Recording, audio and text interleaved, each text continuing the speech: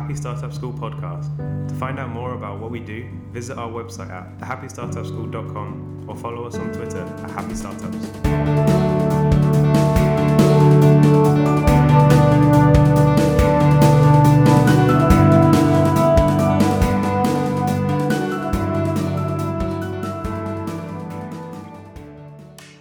Hello, hey, okay, it is Friday, it is July, it is raining, and it's shit. This is another Happy Startup School podcast. Already. Yeah, hopefully we're not going to be caught up on the swearometer by iTunes. But anyway, it's me, Carlos, and it's... Lawrence. Hey, we got that down to a T. So today we found this blog post on Medium. I think, when was it? It must be published a week or so ago. Yeah. Actually, it's dated December 2012, so we only found it over the past couple of weeks, but it's a really interesting blog post on Medium by Ev Williams called Formula for Entrepreneurial Success. And yeah, just 5 points that we thought were quite interesting and would be worth talking about. So yeah, kick it off, Lawrence. So yeah, for those of you who don't know, Ev Williams was the guy, one of the founders of Twitter and now behind Medium. So I think he's probably... got a lot of awareness on the platform, because he founded it. And so in this post, really, he's just outlined sort of 5 key things that he thinks helps to make great entrepreneurs and great businesses, really. So the first one was work with amazing people. So he says, don't compromise on who you choose to found your company with and hire. Do not put up with egocentric personalities or downer attitudes. So what do we think about that? Is that something that... Downer attitudes is definitely something you don't want to deal with. It was quite interesting today. We did a Lean Coffee event at the studio, and one of the things that cropped up in our discussions, one of the topics was when to hire someone, and then we sort of wandered off on how to hire and what you look for.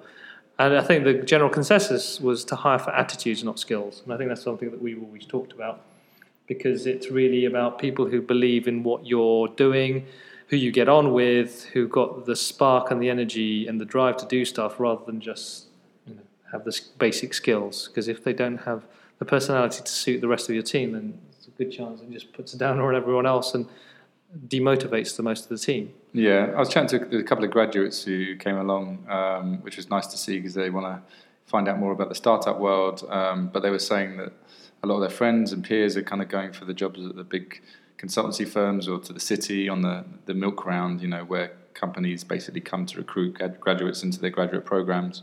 And they were saying that, all the kind of applications they've been doing are all around skills and doing these tests, and it's very kind of driven by the data they give across, not the kind of human side of their personality, really. So coming into the startup world, you hear this stuff around, culture's important, attitude's important, and maybe skills are things that you can acquire, which I think is quite refreshing for those kind of people. And as we know, technology changes weekly, so you can't ever think that you know everything. So you need to be able to adapt and to learn new skills. So if you ever think that you've got the skills required for any job, then you quickly shot in the foot, I think. Yeah, it's a tricky thing, that whole thing about compromising or not compromising, particularly if you're a startup, because you don't have much money to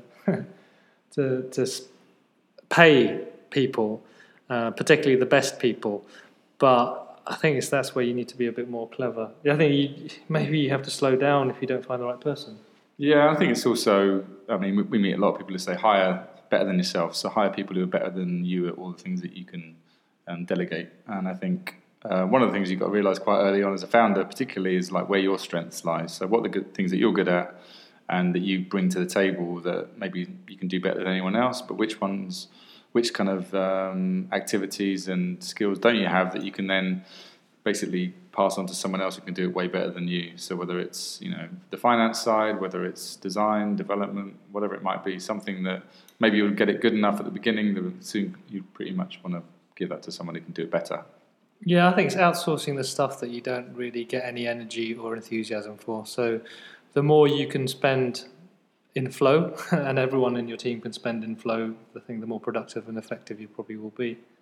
This kind of links on to the second point that Ev makes, which is take on big challenges. So I think, one thing we found is from both our own companies and from working with other startups is if you can really sell the vision of what you're trying to do and the change you're trying to make, it makes it a lot easier to recruit people on board, both to hire and also in terms of building a customer base. But I think the challenge is, like Carlos said at the beginning with startups, is like you don't have much money. So how can you basically get someone to buy into what you're doing without loads of funding? And if you've got the luxury of having funding early on, then you don't have that challenge as much. But equally, like most people, particularly in the UK, you're having to bootstrap, you're having to find ways to make it work. So you're kind of trying to sell the vision both to yourself and any stakeholders to be able to get them on board. Yeah, it's also thinking of things that are really interesting and exciting to tackle, or selling the story. For us, when we were running a startup studio, or basically it was an agency model, we didn't really have a story that was incredibly compelling, and it's kind of a contrast to what it's like now with a Happy Startup School, where everyone seems to really get it and really understand what we're trying to do and actually bought into it. And so many people have heard of us compared to what we were like when we were just doing agency work. Yeah, and I think it's starting with why, really. We talk a lot about your mission when you start out and separating that from the kind of product or the service you're building. And I think for that reason, really, people are more interested in stories. They're more interested in, how the world can look different with your product out there. And so I think that's probably why the Happy Startup School as the thing has taken off, is that it's a positive view of the world. And I think it's not just about technology, it's about something bigger. And I think it's trying to do something bigger than yourself. And I think Ev Williams says, not only are these big challenges kind of scary to do, they're actually things that are really rewarding if you do get there. So it kind of brings the best talent with you, because people want to work on things that are challenging rather than things that are easy. Yeah, I think also things that benefit other people and people can relate to. I'm just thinking, as an agency, how do you sell that to other people as a concept, as an exciting idea? It's like, we build websites. Cool. What's that? What does that mean to me? If you're listening to that kind of thing. But if you say we're trying to make business better, we're trying to empower people, make people more happy in their lives as well as in their business life, that I think is something that people can get on with a message. So it means that some businesses it's hard to find out what that value is to everyone else. So if you're I think whatever business you run is trying to look at the why, like Lauren said, rather than the what, and how you can spin that why into something that more people can get on board with.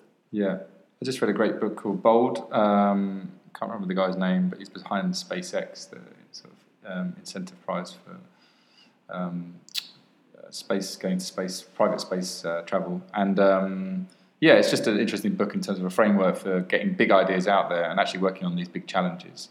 And I think the challenge with big challenges, it kind of scares people off if it feels like too big a thing. Yeah. So it's how you can break down those big challenges, get support, and still actually get going, rather than just thinking it's too big to take on. I did this workshop just last night about taking forward a big idea, and I think the key thing that came out of that was really, if you're going to do a big idea, it needs to be something that you really believe in. I think there's big challenges, and there's big challenges that you have the stomach and the passion to accomplish. So like curing cancer, I'd love to take on that challenge, but I have no skills or strengths or that passion for it, because that isn't my thing. So, but if you think with some of these things, looking inwards, what is it that drives you? What are things that make you angry? What are things are you passionate about? And then you'll find the big challenges that you want to take on. Yeah, and thinking like long term as well. What would you want to spend the next 10 years on? Not just like, this looks like a fun thing to work on, or this looks like a great opportunity to make a bit of money and have a bit of fun. But I always have ideas for startups or products, and quite quickly kind of rule most of them out on the basis that I wouldn't want to spend more than 10 months on it, never mind 10 years. Not because I don't think it's a good thing to do, just me personally, it doesn't drive me. Maybe I'll pass that on to someone else I think can do it better. But I think when you start to realise how tough it is to run a startup, you realise that you only want to work on something that you really believe in, because it's going to be even harder if you don't. And it'll certainly be harder to get everyone else on board if you're not really passionate about it. There's lots of things to do, and focus is key. Oh, nice segue. we're getting good at this kind of, nice lead into things or not. So number 3 is focus. So something we talk about a lot. We've mentioned in blog posts before, but Ev Williams basically says say no to most things: features, people, partnerships, coffees, projects. And I think the trouble with this is, as he's put here, it's often hard to know which is the right one to say yes to and which one's the right one to say no to. It's not as clear cut as you might think. It's often easy to say no to things that seem like they won't be fun or something you don't want to work on. But it's really hard to say no to things that look like they might be fun and really good to work on. And so I suppose the more your time becomes precious, the more your network builds, the more popular you get, the more you're going to have to say no to more and more things, really. So I think how you keep focused, not get distracted when you've got all these things that look great on the table. Well, I think a prime example for me at the moment is it's trying to know, should you write a blog post? Should you do a podcast? Should you be editing a podcast? Should you be building something? And that comes down ultimately to having some kind of plan. We all know that you can't plan everything for the future, but having a list of priorities. I was talking to my wife actually last night, and I was saying, oh my God, I don't know what to do next. On a podcast? On a podcast, of course, yes. No, we were periscoping at the same time while in bed with our pyjamas on. But it was this whole thing, so what do I do next? I don't know what should be done next. And she said, basically, do what you do best, which is just organise your thing and prioritise it, and just do one thing at a time. And that's the thing, it's just trying to do that one thing at a time and not trying to do too many things. But before that, just prioritising stuff. What is really ultimately important? Yeah, I think it comes down to, obviously you're more like, I would say, organised and great at sort of getting things done more than I am. So I would tend to start things and kind of then not worry so much about how they're actually going to get done, or maybe things might slip through the net. So I think you need that kind of the vision and the ideas at the beginning, but then you also need the kind of strategy, I suppose, and the plan to kind of then say, actually, how are we going to make this happen? How does this, if we say yes to this, what does that mean in the bigger picture, really? Because I think we say yes to a lot of things, and sometimes we wish we hadn't. But it's difficult because at the same time you can't. There's also to be open to opportunities. You got to kind of be flexible sometimes because there are opportunities that are worth taking. And I think the rule really for me that comes around to this is like you've got a plan, but you don't have to stick to the plan, and you have to trust your gut. So if you want to get anything done, you've got to have a list of stuff to do, but be flexible with that list. Yeah, I was chatting to a guy the other day called Andy Swan. He's started this project called the Work Project, I think, or I Am the Work Project, and he basically has taken a year out to explore the idea of work and what work means. I'd love to take a year out. Yeah, but actually now this is just what he does. He's coming to the end of the year and he's realised actually this is just what I do now, which is basically just sort of react, really let life happen and see where it takes me. So he's an extra in Downton Abbey and he's doing stuff with big companies, and it sounds like every week is really interesting and different. But he's pretty much said yes to everything until his time runs out. See, that would scare me shitless.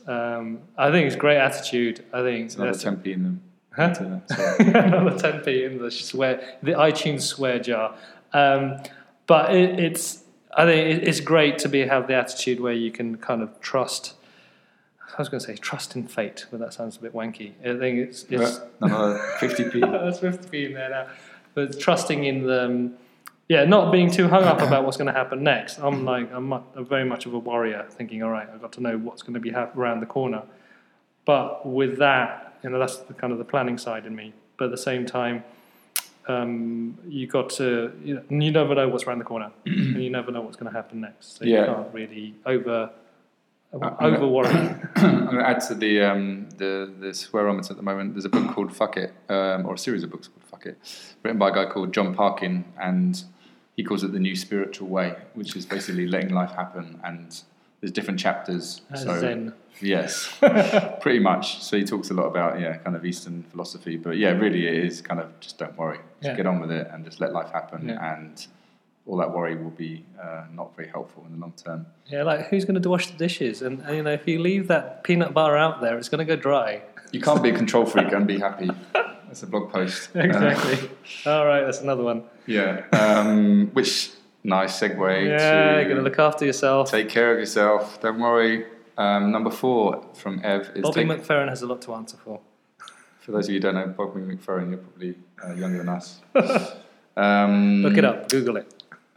Take care of yourself, which kind of, it sounds obvious. Yeah. But it's easy to forget. It's easy to forget, and I think a lot of startup founders think that they need to not eat or eat ramen noodles or not sleep. Not sleep, that's the big thing. You think you need to work, pull out 18-hour days every single day just to get stuff done. It's kind of like it's something you have to. It's like you get brownie points for not sleeping or for working too much. Kudos. Yeah. I eat shit and I hardly sleep, and that's because I'm a hardcore founder. Yeah, but we've said this from day one, really, and a lot of people always thought, oh, you guys just want to help people build lifestyle businesses, because lifestyle businesses take time out of work and do other things and have families and have a life outside of the work they do. But I think there's loads of evidence pointing to it that if you look after yourself, you're going to be a better entrepreneur. And again, another great book called Winning Without Losing, a guy called Martin Bjerregaard, I forget his name right, came to our summer camp last year and told us his story. He's a serial entrepreneur, but understands that actually, and he's interviewed loads of entrepreneurs around the world, highly successful, but equally have taken time out to look after themselves. And they all say the same thing. When I'm on my surfboard, when I'm walking up a mountain, when I'm doing the thing I love, I'm getting great ideas, and then I go back to the business, and then I'm clearer and I can make better decisions. And I think often it feels like you're kind of copping out by taking time off work to some people. Yeah. It's also just maintenance. I don't know if any of you drive, and if you don't look after your car and you push it too hard, it will run into the ground. Especially the way you drive. Hey, that's not a joke. I have a just ask Fiona. Instinctive way to drive. I think Fiona said she'd never get in a car with you ever again. It's because she just doesn't understand the art that is my driving. But especially in the Alps at 1 in the morning. Oh, then you start. Yes. Hopefully the police aren't listening to that. But yeah, if you don't look after your body is to a certain extent a machine, and if you don't look after it and maintain it, it will break down. And essentially, what's going to happen to your business when you're sick in bed, not being able to move? So, yeah, taking care of yourself. It's future-proofing yourself. Sounds a bit like Jerry Springer. Yay! Look after yourself, people. But yeah, I mean, one thing we tried to do at all our events is bring a bit of well-being and kind of, what else would you call it? I don't know. Just basically good life skills to what we do. So having a bit of yoga, mindfulness, lots of nature, lots of time out, and getting the good stuff. I've been a major believer of healthy mind, healthy body. It's like even just looking at the biology of it. If you're not eating right and your blood sugar levels are down, then you're not going to think straight. And if you're not thinking straight, you're not going to do your best work. And if you're not going to do your best work, you're not going to make any money, and you're not going to eat. And it goes round. Yeah. And the cycle will go round and round. So, yeah, it makes sense to have that balance.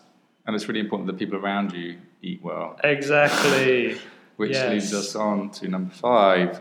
Love those close to you. It's getting a bit deep now. But I think there's a great line here from Ev Williams, which basically says, failure of your company is not failure in life. Failure in your relationships is deep. Yes. Well, I think this kind of leads down to what your personal values are. But I reckon we're all social animals. There's a reason why we live in cities or towns or stay with families. Most of us crave having people around us, having friends, having close relationships, and they're the kind of things that are going to get us through the hard times, because hopefully there are people around you who won't judge you on your failures, or they're the people who will catch you when you fall. And if you don't have those people around, then it's going to be harder for you to get back up. But I think there's this whole thing about you got to be this stoic entrepreneur. You can just you got basically a skin of steel that nothing will touch you. You'll get knocked down, you get back up, you knock down to get knocked back up. But I don't think all of us are like that. They're few and far between. No. I think you need the support of friends and family at some point. There's a word that a guy called Ian Dowie mentioned, which made me laugh. That's why I was giggling. which he got into the English dictionary. It's called bounce. Explain who Ian Dowie is to people who don't who don't watch football and who aren't English. I think to describe him as a footballer would be, I don't know, probably a bit of an overstatement. Yeah, he was a footballer, but not a very good one. But he coined the phrase bounce back ability, which he got in the English dictionary because he used it on Soccer AM. So I think every entrepreneur needs bounce back ability when they're thinking of failure. It doesn't mean failure in life, certainly. But, definitely bounce back ability, and that comes from the support of your network of people around you.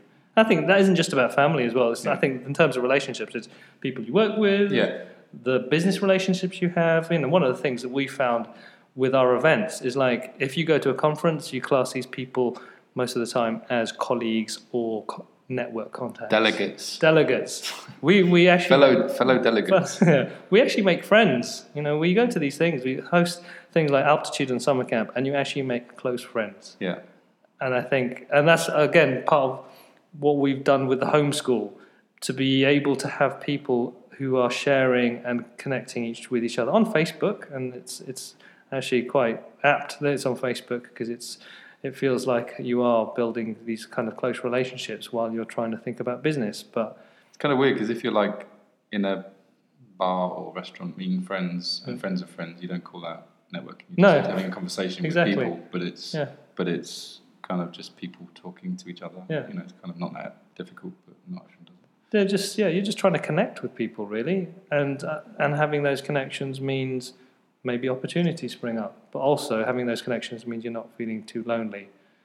And we know, I think out of our circle of friends, we're the only people who are running our own business, and not many people understand that. And so if you can't connect with other people who can understand what you're doing, there's a good chance that you'll give up.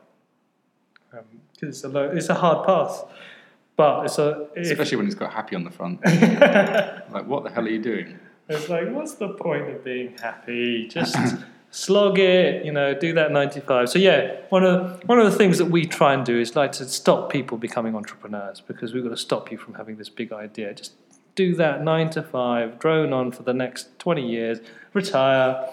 Maybe tend to garden with some flowers, die, or maybe get really old, get into a home. Are you talking to anyone in particular here of our friends? I'm just saying, this is what it could be if you look at it. So think of, can you picture yourself 40 years from now? Are you happy, or are you in front of a TV? Or actually, what is it? Are they going to still have TVs in 40 years? No, it'll be massive iPad. Exactly. Or you're going to have like some virtual reality goggles. You're going to be sat in a room with another 15, 80-year-olds on some dusty sofa with some nurse coming around to inject you with some hormone drug to keep you alive. Or you could still be, if you take care of yourself. If you take care of yourself and you've got still good relationships with your friends and family, you could be out there still doing stuff, working at the age of 80. Doing stuff you love. So some people would hate the idea of that, I think, in terms of like, they can't imagine that they would still want to be working at 80. I mean, I've met people who are scarily not much older than me who are talking about retiring, when they get to 50, which is fine, but then what do you do then? I know. It's like, if you've got an amazing hobby... Unless everyone you know is retiring. Yeah, but even still, it's like, what do? You go play golf for the next 40 years? Yeah. I can't play golf. So. But learn golf. Learn golf for the next 40 years. Yeah, you're still going to be good then. I can play adventure golf, which is basically... You can play pool for the next 40 years. I love that. You could travel. That's another podcast. But it's kind of weird. And then this links to... we hear various stories of people who've kind of messed up in business because they've, to put their company first, basically links to this topic. Steve Blank wrote a great post a couple of years back about how he kind of made strategic decisions to take time out from startup life to look after his family. And he talked about thinking about your epitaph. So you said, when you get to the end of your life, what does that epitaph say? And actually thinking about that now when you set out on that journey, which is... I wish I ate more ramen noodles. Yes, exactly. Or I wished I'd got a Series A round of funding. Yeah. I wish I spent more time in the office. All of these things that probably won't be said. But I think at the time you think it's the most important thing in the world. Yeah. So, thinking ahead and thinking, actually, what will I be measured on? Clay Christensen wrote a book, didn't he? Or did a good TED talk about how do you measure your life. Yeah. It goes a little bit Christian, may I say that? There's nothing wrong with going on. No, there's nothing wrong with that. But just as in, it kind of, yeah. Anyway, watch it. But yeah, I think all of these things are good to think about at the beginning when you start out, rather than like 20 years on, full of regret. Yeah, I think, well, knowing that, sort of not going too heavy, but knowing that life is finite, so you're going to just enjoy every single day you can get and try as many things as you can. And that's kind of the part of not worrying too much about the future, because you never know what's going to happen. You can't be too reckless, but at the same time, you can't be held back by fear of the unknown or fear of not doing the right thing. Or fear of failing, essentially. Better to have tried and whatever that quote is. Yeah, better to have tried and failed, not to have tried at all. Yeah. But on that note, then, yes, get out there, do shit. But to sum it up, the 5 things were: work with amazing people, take on big challenges, focus, take care of yourself, and love those close to you. So, worth checking out that post on Medium. It's very short to summarise what I think we should get Jerry Springer to kind of read out these, because it would probably sound even better. Yes, exactly. Take care of yourself and those around you. I can't remember how Jerry Springer sounds, so I can't do that impersonation. I could probably... It's quite a nasal. I could do an Italian Jerry Springer, because he does... Okay, that does work. We don't want to get any lawsuits. Cool. Well, until next week, where we'll be talking shit again. 70p now into the swear jar. Yes. Have a good weekend. Hopefully a good weekend if I get this podcast out onto SoundCloud and iTunes by the end of the evening. If not, have a good rest of the next few days. All right. Thanks for listening. Catch you later.